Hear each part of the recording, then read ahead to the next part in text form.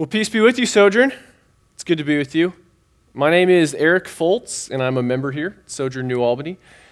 For those of you who don't know me, I work with a college ministry called Crew at universities in this area, which means that I get to spend the best hours of my day telling students about who Jesus is and what he's done for them. And it's a sweet privilege. It's a great job.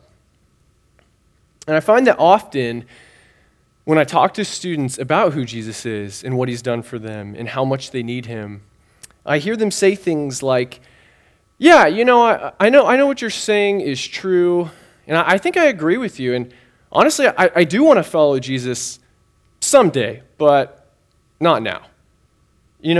Like when I get older and I have a family and I'm settled down, I think I'll get into Christianity, but I kind of just want to enjoy my college life right now.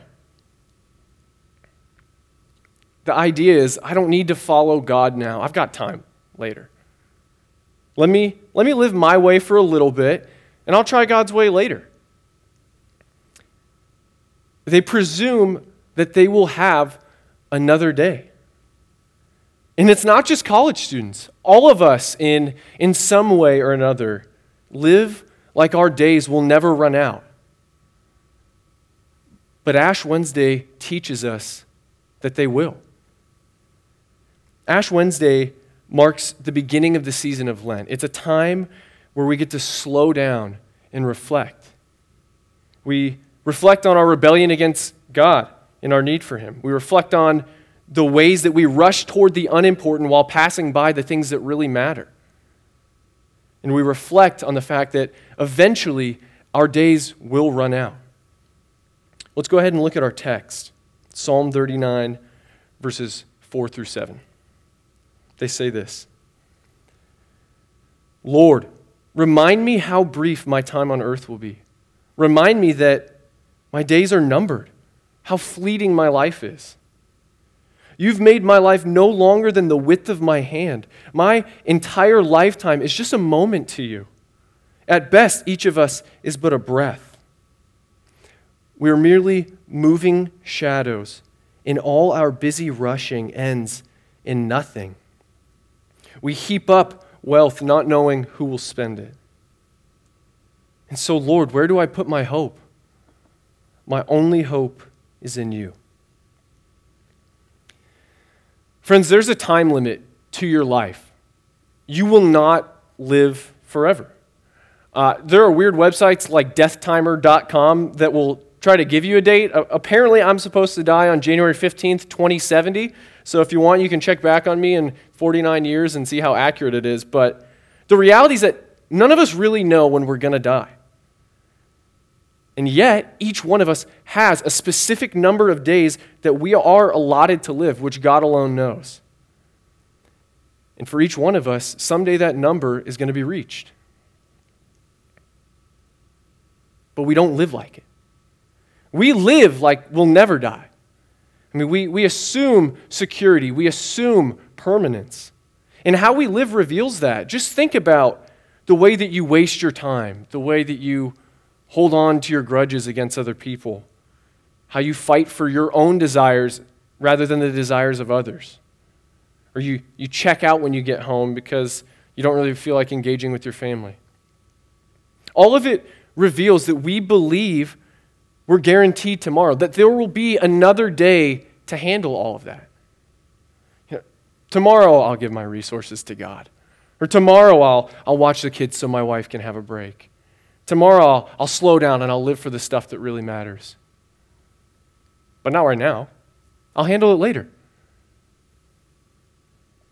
When we don't remember that someday we will die, we defer everything tomorrow, and then tomorrow just gets pushed further and further back. But someday it won't come. And that day will come faster than you think. When we're young, time tends to move really slowly. When I was a little kid, days felt like they lasted forever. When I was in high school, you just can't wait to get out and be on your own and be independent, and it felt like those days would never end. But then my time in college went by a lot quicker, and my years since have gone by even quicker than that. And I have a 1.5-year-old daughter, and the last year and a half feels like it's just zoomed by in terms of watching her grow. And I talked to my dad recently, and he said that he felt like he blinked and 20 years passed by.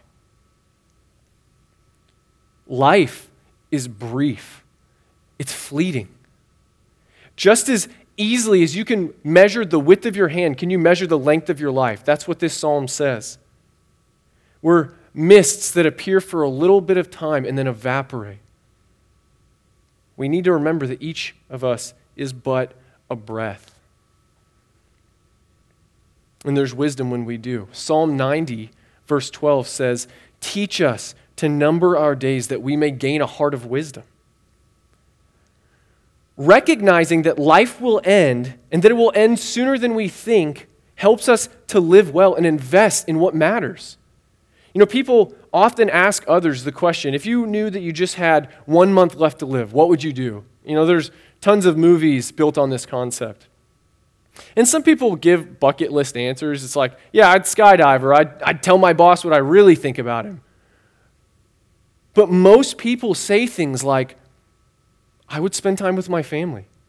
I would make sure beyond a shadow of a doubt that my wife and my daughter knew how much I love them.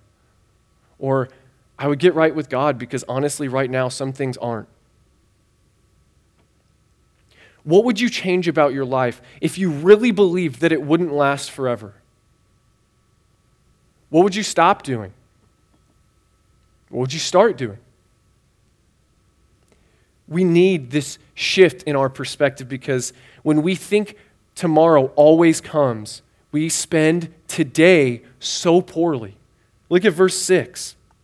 It says, "We are merely moving shadows, and all our busy rushing ends in nothing. We heap up wealth, not knowing who will get to spend it." When we think we'll always have more time later for what matters, we don't live the way that we're meant to. We live like shifting shadows. We're always moving to what is next, but we're never really here. We become really good at doing, but not really great at being. We pack our schedules to the brim, and then we leave no space to consider the things of eternity. And then we just wonder why we feel empty. We are controlled by the urgent rather than by the important. And that rushing and that fretting about, it ends in nothing. Because we chase the things that leave us longing. The text says that we tire ourselves out trying to accumulate and acquire. And at the end of the day, someone else gets to spend what we heap up. We don't even get to use it. We can't keep it. We came into this life without possessions, and we leave the same way. And even if we could keep it, the things that we chase don't even satisfy when we get them. Isaiah chapter 55 talks about how we spend ourselves for the things that kill us. We chase the dangling carrot in life until we finally get it, and then we take a bite out, and we realize it's not really that great because it's just a carrot on a stick. We hurry past the things of significance that truly matter in pursuit of what we think is impressive. What would it look like for you to be faithful in the ordinary and in the mundane?